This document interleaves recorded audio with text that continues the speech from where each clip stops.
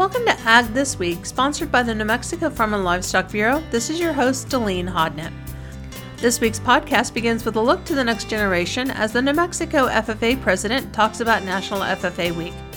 We'll also learn about a great program from New Mexico Ag in the Classroom, and we'll hear a wrap-up review of the 2022 New Mexico legislative session. Our on-the-ground report comes from Taos County goat rancher Mario Trujillo, and Derek Davidson finishes off with advice on how to stretch your fertilizer dollars. Did you know that February 19th through the 26th is National FFA Week? We're proud to support the New Mexico FFA in everything they do to help guide students to a career in agriculture. Anyone who's gone through the FFA program knows that agriculture is more than just farming and ranching. It's everything from natural resources to wildlife and floriculture to forestry. This broad approach explains why the organization is growing and currently has over 4,400 members in New Mexico alone, with a total of 735,000 members in all 50 states and 2 territories. Joining us today is New Mexico FFA President Sydney Turner with her take on National FFA Week. Hello, I'm Sydney Turner.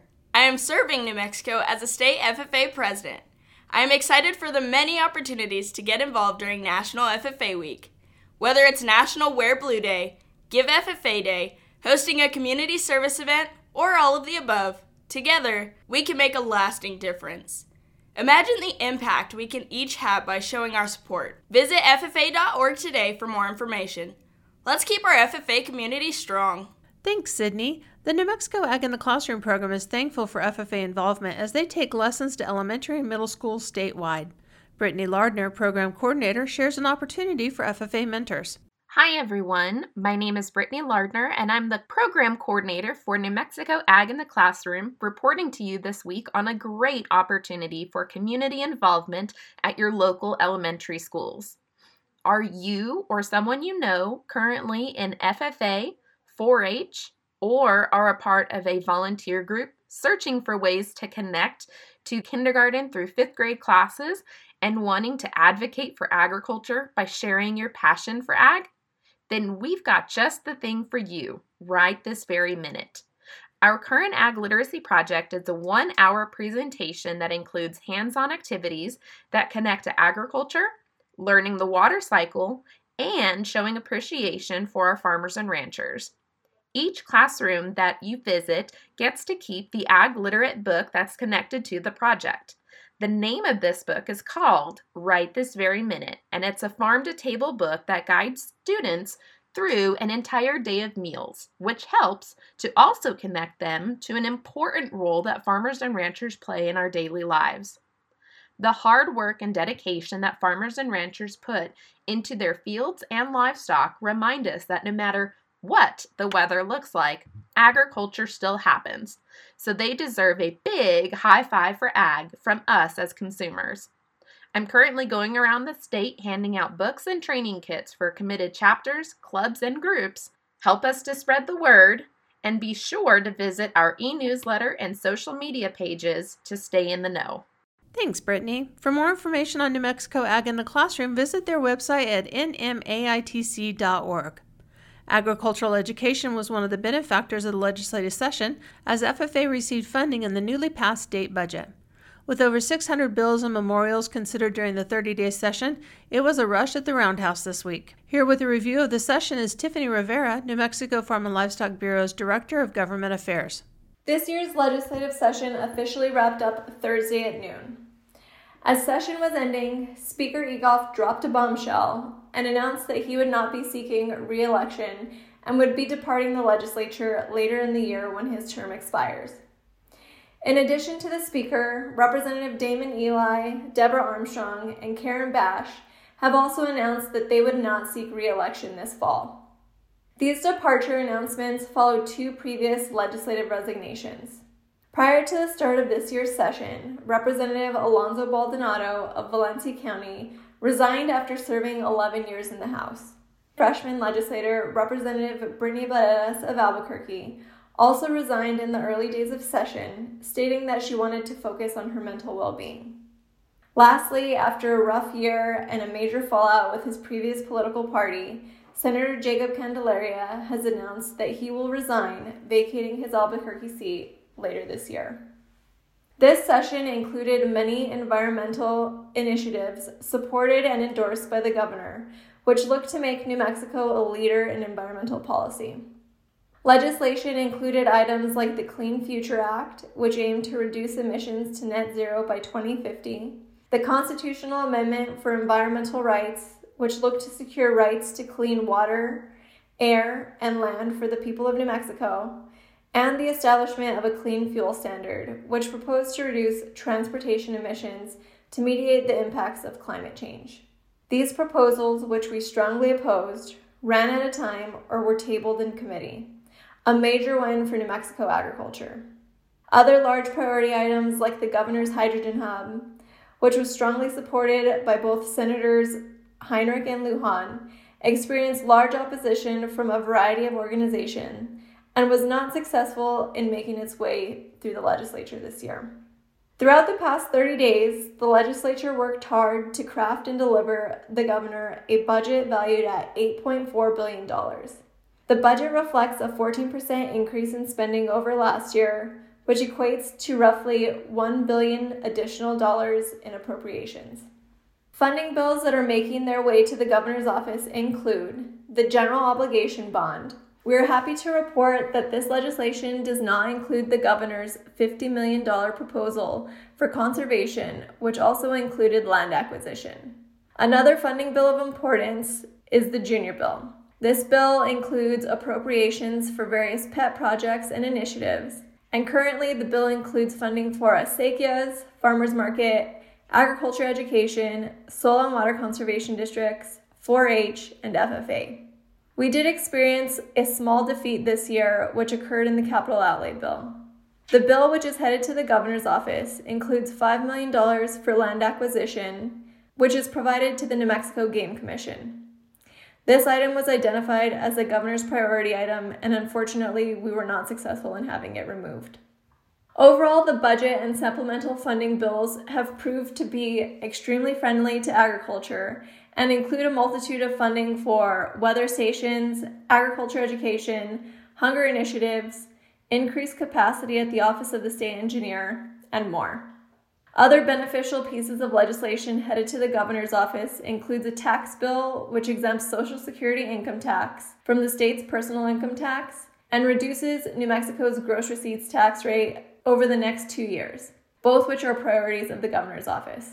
The governor has until March 9th to sign or veto past pieces of legislation. It will be an interesting and exciting year ahead of us, with rumors already brewing about the potential for a special session and elections quickly approaching. There will be many seats up for the grab in November, and New Mexico's legislature and executive office could look quite different in the next session. We look forward to the work ahead of us and continuing to engage with our legislators during the interim while getting to know the new potential candidates. As always, we will continue to advocate on behalf of our members and for New Mexico agriculture. Thanks, Tiffany. One of the topics expected to be addressed during the next session is the 50-year water plan for the state. Water management is a priority as our state deals with a continuing drought. Mario Trujillo is the Taos County Farm and Livestock Bureau president and raises meat goats. He explains the consequences of drought on his herd. My name is Mario Trujillo, and my mom and dad got into the sheep and goat business about 10 years ago. Prior to that, they used to run registered red limousines, but the drought kind of forced a food shortage for them, and they just quite honestly weren't able to afford the feed to keep them sustained. And so, as a result, they had to sell out the herd, and they decided at that time to diversify, and they got into sheep and goats, specifically the Boer goats. So when I moved back to the ranch almost 8 years now, we were in the goat business. We wanted to make sure that anytime our first priority for our kids go to the kiddos in 4-H. So if any of them contact us, they're looking for a goat, they're always going to get first pick of the litter. After that, whatever we have left, we do sell for meat production. I'll be honest, when I first moved back, I didn't think there was going to be that big of a market. I was happily mistaken. That's actually a really quickly growing market. I was surprised. We're always sold out of goats, literally every year. We have repeat customers, and we pick up new ones. We maintained it this year because we raised the price last year. thanks to the grace of God, we were able to go ahead and maintain what we did. But in order to do that, we also had to cull the herd and cut our herd costs. I will tell you, at one point we had 60 to 70 animals on here, and we're now down to 16. It's very significant. And once again, it's one of those where you kind of have to rob Peter to pay Paul and to stay in it. We were looking at this year, we're probably going to be paying anywhere from $10 to $12 a bale. Traditionally, we pay $5 to $6, so it literally doubled. Normally, we produce our own hay. We don't have to rely on buying hay. We produce it. But out of a field that we can normally count on getting 400 or 500 bales, this last year we got 26. That's 100% because of the drought. But, you do what you do. You know what they say. If you want to become a millionaire as a farmer or rancher, you should start with $2 million. We love what we do. We're going to keep it going just as long as we can. And if we have to cull and rebuild, then that's what we do. But we don't stop. We don't give up. Thanks, Mario.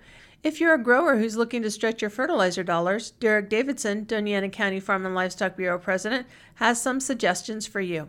I work for Scale Ag Services and Southwest Research and Production Complex as a sales agronomist. So I work with growers around the state, predominantly in the Mesilla and Hatch Valleys, as well as eastern El Paso, far west Texas, and over in the Pecos Valley, Roswell down through Carlsbad.